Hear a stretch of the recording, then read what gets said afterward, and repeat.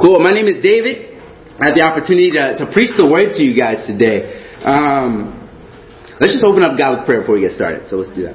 Heavenly Father, God, I thank you for this opportunity to come to you to preach your word. God, I pray that you can be with me, speak through me. I'm your instrument. I'm your vessel. God, I pray for just these thoughts and just these ideas that are down in this paper that I can explain them clearly, God, to help us to become men and women who really just strive to go after you with everything that we have, God. But thank you for this time to pray. Thank you for this time to share your word and your thoughts, God, with the congregation here. In this your son's name I pray. Amen. Amen. So, I was thinking about kind of what to talk about, and some people I help out with the campus ministry at UVM there, and some of the students make fun of me because I always talk about space and science and all this other stuff, and I just have a thing for science fiction. I don't know, I love it. I love anything to aliens, to deep space travel, to superpowers. Anything science fiction is what I love. But I also love the idea of time travel. You know, for me, I think time travel my interest in it came, I used to watch Back to the Future with my dad. Who's seen that? Can you just raise your hand? Okay, I'm not dating myself. That's good. I respect it. I thought I was going to have to explain everything that's going on here. We're good. But real quickly, for those who don't know, there's this cool character named Marty McFly, super awesome name. And he hooks up with this guy he calls the Doc. And the Doc is crazy. He builds a time machine using a car. And they go back in time. And I don't want to spoil any plot, but what they end up doing in this time is they go back in time. And one part they go to the future. Another time they go back in time to like an alternate time. And then they even go further back in time as well. And so, sounds crazy. If you haven't seen it, it's awesome stuff. I love it. It's still pretty well done today. But the idea of time travel always interests me. Right? The idea of being able to go to the past and to the future. And people have many theories about time travel these days. But I just think it'd be really cool if I had the opportunity to go back. Just one time. Like, what would I do? Who would I see? And so, we all have these moments in our lives, right? I feel like that we either, cringe with embarrassment or we shake our heads with regret, right? I think for me, I was thinking of an embarrassing moment. I remember in third grade, I cried in front of my entire class. I won't get into too many details, but I had to sing a song because I left my pencil or my notebook there, and the teacher said you have to sing a funny song to get it back, just to lighten up the mood. And I broke down and I cried instead of singing. Because I was so embarrassed. Like those are the moments I shake my head at with embarrassment, right? There's other times I feel like where I just have regrets. I think about that and I'm like, I regret that decision and choice. And right off the top of my head, I think of college. I was taking Spanish one semester and I just did not put in the effort that I should have been studying. And it was tough. It was bad. And so I end up, I won't tell you what I did. We'll just leave it there. But I shake my head at that moment in time and I regret that decision and that choice, right? But with time travel, people always want to go back and change the past or get glimpses of the future in hopes to better themselves, their lives, and get ahead. I want to pose that here and now is the moment in time we can make decisions and choices that will either change our future for the better or for the worse. The title of my lesson today is Time Travel Starts Now.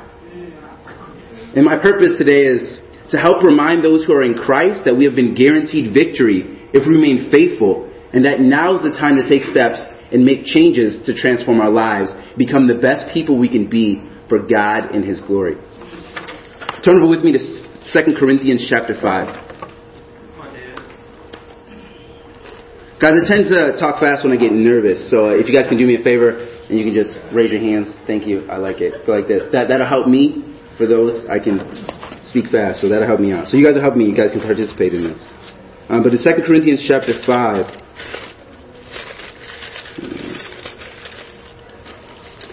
right? Before I get into the scripture, right? If we could choose to go back in time, like where would we go? What's like an event we would want to see? And to me, I think the cross. I think the idea of seeing Jesus would be the best moment in time. But the biggest moment in history is Jesus dying on the cross. And why I share this? We're going to read 2 Corinthians chapter 5. We're going to read verses 14 and 15, and we're going to hop down to verse 21. It reads, "For Christ's love compels us, because we are convinced that one died for all, and therefore all died. And He died for all, that those who live should no longer live for themselves, but for Him who died for them and was raised again. God made Him who had no sin to be sin for us, so that in Him we might become the righteousness of God." Right? Jesus laid down His life and gave it up for us. The greatest moment in history to me. Right? God, through Jesus, reconciled men to himself, allowing us a way out of our sin, to pardon us from our sins. But also, he opened up a relationship that we can have with the creator of the universe. One of my favorite passages in the Bible, I share this with a lot of the students I study with, is in Acts 17, 26 and 27. We're not even going to turn there. I'm just going to reference this. But to me, this scripture talks about how God has orchestrated time in history to allow us to get the opportunity to meet him. Right? And so we're here today in this moment in time because God has placed you here. God has put you here. And we're in this room right now, and we can either choose to accept that relationship with him, or we can choose to reject it. And maybe you're here today and you have no idea what I'm talking about. I would encourage you, like kind of what Larry was saying at the beginning, it's an invitation to study the Bible and get to know the creator of the universe. I would ask you to really take up the opportunity to do that. Ask whoever invited you out. But we can choose two things. We can choose to live our lives selfishly, or we can choose to live it selflessly. You know, in John 10:10, Jesus states that he came to give life and life to the full. But we have to be willing to put our life into the hands of the shepherd to be able to experience that, you know. And I want to ask us today, how are we doing with that and giving our lives over to the shepherd? You know, Chris brought up a great point during communion talking about sheep. And man, we are like sheep in so many different ways. We're silly. We can make silly mistakes again and again. But we have an amazing shepherd over us. You know, I think about my moment, my freshman year when I decided to make Jesus Lord. Like, what an amazing decision I made. I would never trade it. I don't have any regrets. I don't cringe at that. But I made the decision to follow Jesus as my Lord and Savior when I was a freshman. This was coming up on 6 years ago now.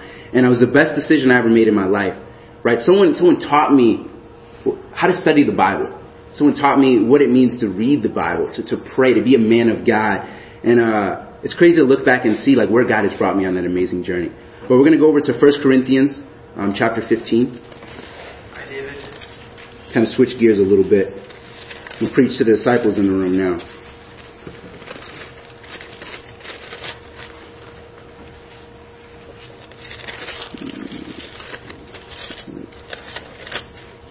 We're going to read verses 50 to 58. So I want to explain a little context what's going on. The Apostle Paul wrote this letter and two others. One of them is missing. We don't have it anymore. To the church in Corinth who was struggling with sin and false teaching that came about, that rose up from a lot of the pagan worship that was going on in the area. Throughout the letter, Paul addresses sin in the proper way. Some themes are like the proper way for the church to worship God. And in the section of scripture that we're going to look at today, his purpose is to teach about what will happen at the resurrection when Jesus returns. And his main theme was that through Jesus, through his death, we've conquered and we no longer have to fear it. Through Jesus, he conquered death and we no longer have to fear it. Sorry. And so my purpose is similar to Paul's. You know, we have victory in Christ, and the battle has been won for those who have decided to follow Jesus. So we're going to read 1 Corinthians 15, 50 to 58. It says, I declare to you, brothers, that flesh and blood cannot inherit the kingdom of God, nor does the perishable inherit the imperishable. Listen, I tell you a mystery. We will not all sleep, but we will all be changed. In a flash, in the twinkling of an eye, at the last trumpet, for the trumpet will sound. The dead will be raised imperishable, and we will be changed. For the perishable must clothe itself with the imperishable, and the mortal with immortality.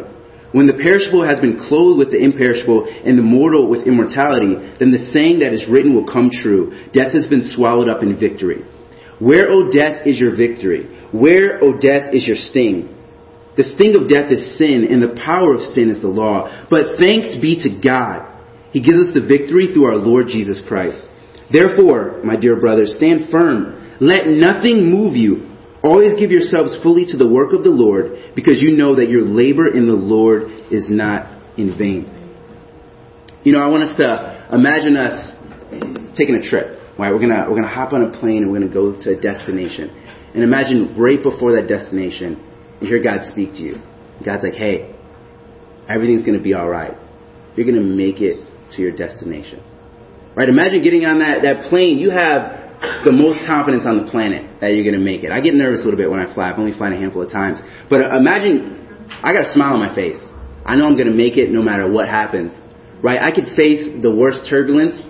The mask can fall down from the ceiling, the oxygen mask. You know, the captain can make announcements on there, and people can be screaming and like just going crazy. But I trust God and I believe God, and so I know we're going to make it no matter what.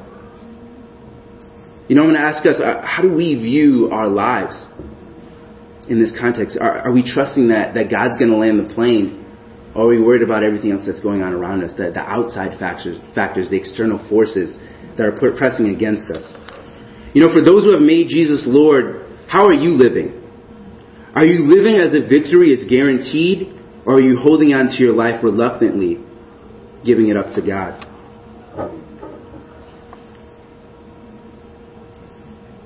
Brothers and sisters, we know how the story ends.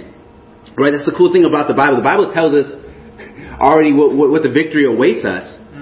Right? We know the future in a sense using God's word. But how are we living? If we truly believe that Jesus is returning, if He's coming back, what does that mean for our day-to-day lives? There should be no surprise. Are we living like we have our eyes set on the future, where we get to dwell with God, or are we here and now focused on temporary things that don't matter all that much in the grand scheme of things?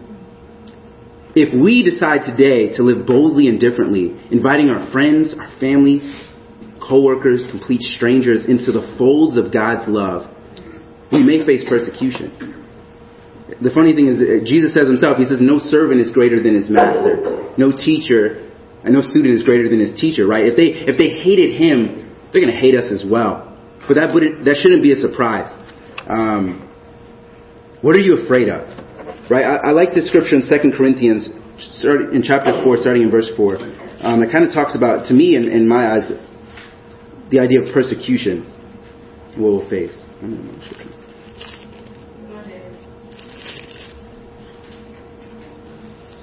Starting in verse 4, it says, "The God of this age has blinded the minds of unbelievers so that they cannot see the light of the gospel of the glory of Christ, who is the image of God.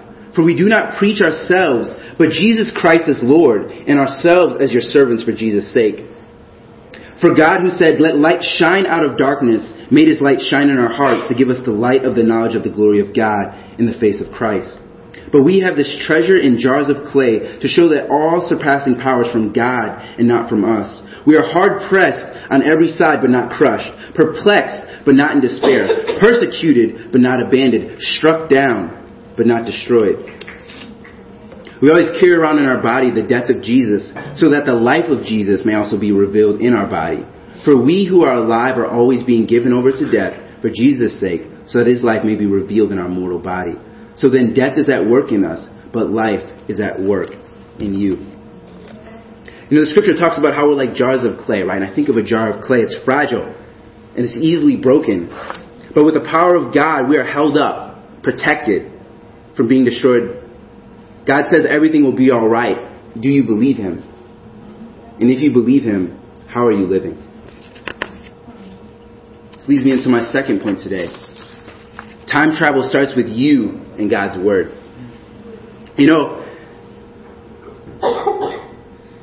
Our purpose for the section is here and now is the time we can change to become the best we can be for the glory of God. And I want to ask yourselves, I want you to imagine, if you could go back in time and talk to your younger self, what advice would you give yourself?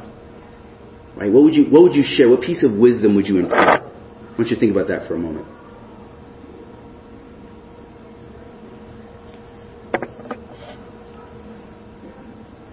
To take it a little bit further, maybe a little deeper, would your younger self, if they saw your life today, would they be encouraged by what they see? Right? Would they be amazed and impacted by the level of growth you've achieved? Or would they be discouraged at where you are?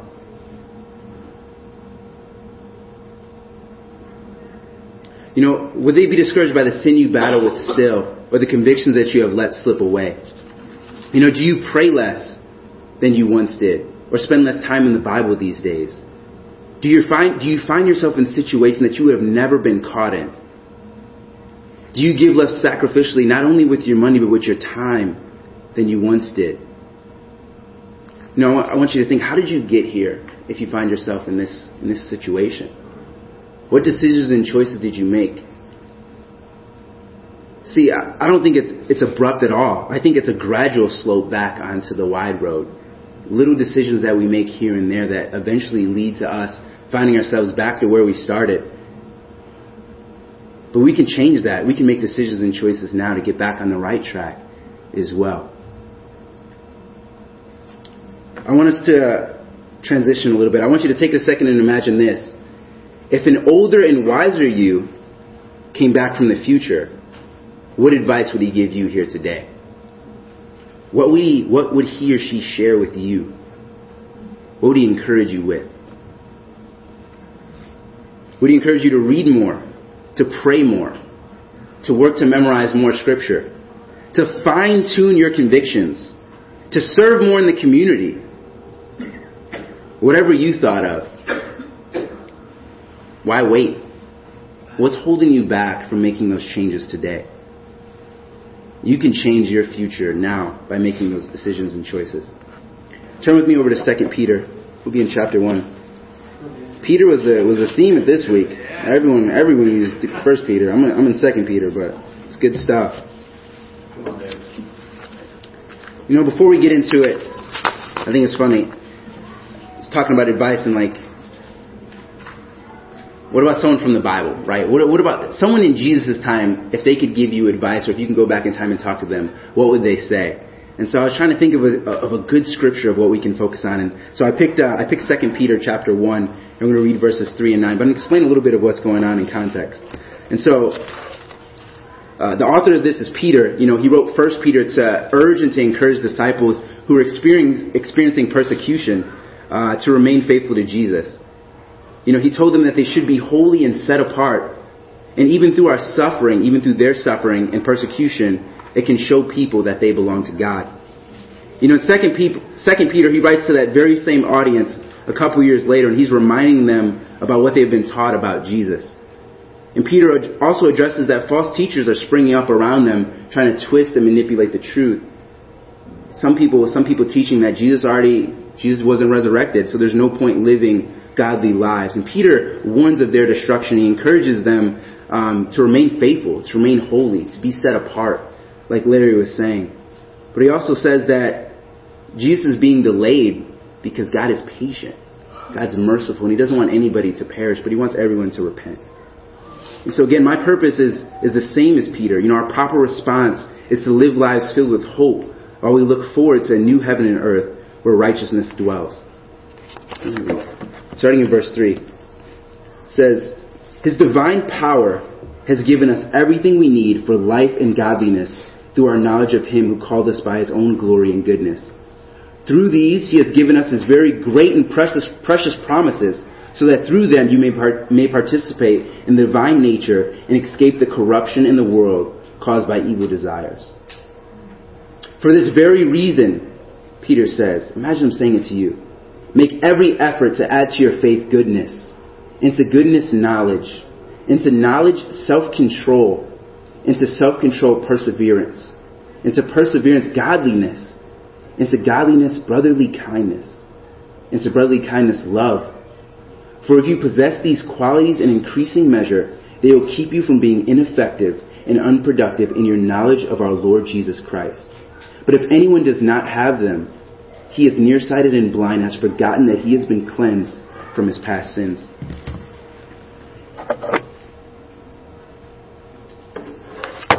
Now look here, and Peter is not writing how to be a Christian, but about the kind of person the Christian should strive to become. This isn't a random list of character qualities, but each one builds upon the qualities of the one before it.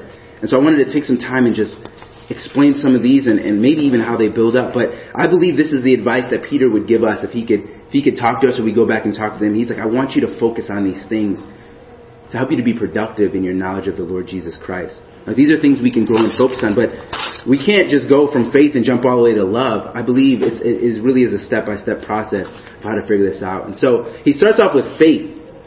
Faith is found in His Word and learning who God is through His Son, Jesus Christ, and the righteousness that He offers through life in Him. How much time are we spending in our Bibles? How much time are we spending getting to know who God is today?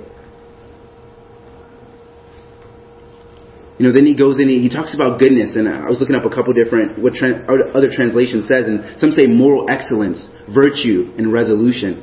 And the idea is, you're like, well, okay, why does that come before knowledge, right? And this is what I think. God's standard His goodness. He is goodness. He is what good is, Scripture tells us. So the idea is we need to view ourselves in the proper light. We need to see that we all fall short. Our sin separates us from God. We must view ourselves properly so that we may give God proper glory and praise. And then when we embrace the truth that God is good, and we desire that for our lives, then we're able to grasp the knowledge of Him who saves. Right? But how do you view yourself today? Chris brought up a good point with the idea of being sheep. 2 different sheep. I think that's really awesome. But how do you view yourself? Right? Do you see yourself as undeserving, as unworthy? Do you view yourself as man, I have it all together? Or do you see yourself as someone who's in need of God's mercy and God's grace? Because then once we can start there, then we can build up from that. Right? And the idea of knowledge is we need our minds to be transformed with the true knowledge of our Lord Jesus Christ. And this comes from the Word. I'm going to read, I think 1 Corinthians says it better than I ever could. So I'm going to read verses 18 to 25. It says, "For the message of the cross is foolishness to those who are perishing. But to us who are being saved, it is the power of God. For it is written, I will destroy the wisdom of the wise, the intelligence of the intelligent, and I will frustrate. Where is the wise man? Where is the scholar? Where is the philosopher of this age? Has not God made foolish the wisdom of the world? For since in the wisdom of God, the world through its wisdom did not know Him, God was pleased through the foolishness of what was preached to save those who believe. Jews demand miraculous signs and Greeks look for wisdom, but we preach Christ crucified, a stumbling block to the Jews and foolishness to Gentiles. But to those whom God has called, both Jews and Greeks, Christ, the power of God and the wisdom of God. For the foolishness of God is wiser than man's wisdom, and the weakness of God is stronger than man's strength." Right? And I share this, the idea is how do we view the cross? How do we view Jesus? Do we see it as something that's silly, that doesn't make sense? Because I would say we're looking at it from the wrong way, but we need to see that this is the power of God. That's where true wisdom comes from. And the idea of us being saved and where we need to go in order to get to the next level in our faith. So once we have that knowledge, once we understand that God is the way, we can build off of that. And we learn to have self-control. That's what Peter goes into next. And self-control is to take a grip of oneself, putting off our old selves that were consumed by our evil desires and put on the new self, living godly and holy lives. Living a godly life requires us to master the flesh and make it our servant rather than our master. What sins are we struggling with? How is our battle against the flesh going?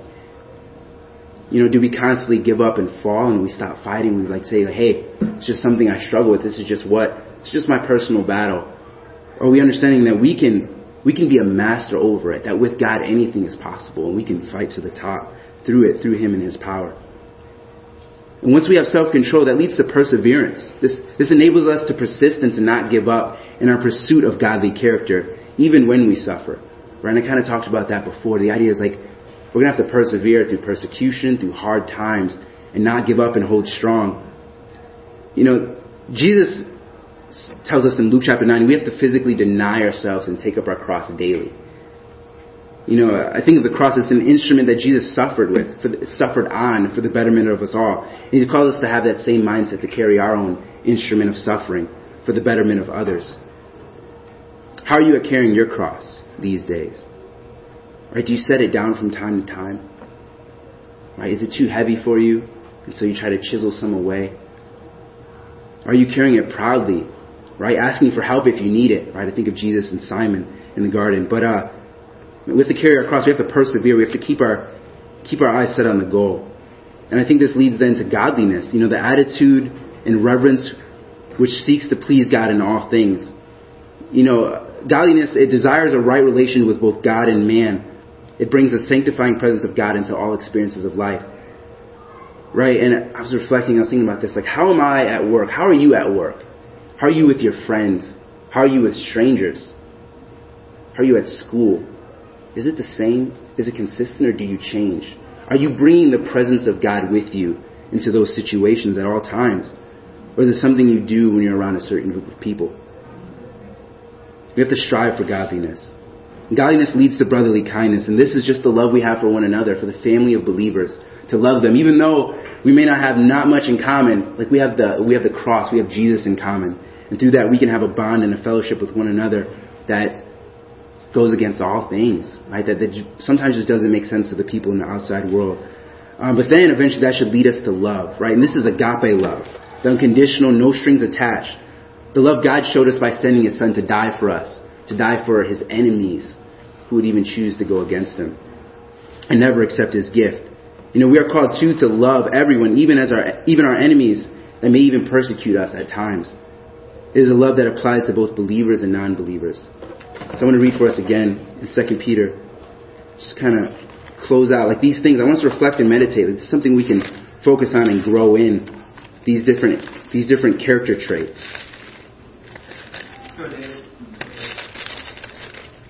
It reads verses 8 and 9. It says, For if you possess these qualities in increasing measure, they will keep you from being ineffective and unproductive in your knowledge of our Lord Jesus Christ. But if anyone does not have them, he is nearsighted and blind, has forgotten that he has been cleansed from his past sins. Man cannot contribute to his own salvation, right? I don't want to paint that off. Like it was Jesus coming to die for us, God through Jesus, and His sacrificial work on the cross that allows us to be saved.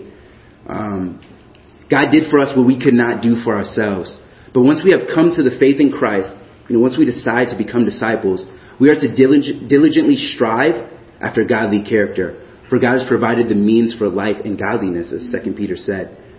The Christian life is not let go and let God. Once we become Christians, it should be trust God and get going. The sovereignty of God should never be an excuse for being passive and inactive in our faith, but one of action and love. In doing so, we bring glory to God by manifesting His excellence to men. So we have decisions and choices today. What are we going to do? What decisions and choices are we going to make today to change our future? We can choose to walk out and ignore it and go on, or we can choose to make a difference, to make little steps. Right? I want to challenge us to choose just one thing today to focus on. Right? Maybe it's the thing that your older self would come back and tell you to do. And go after that with everything you have. Or maybe even listen to what Peter has to say and focus on these characteristics to be productive in our knowledge. But time travel starts with God. Time travel starts with you and His Word. Time travel starts now in what we do with our lives. Amen.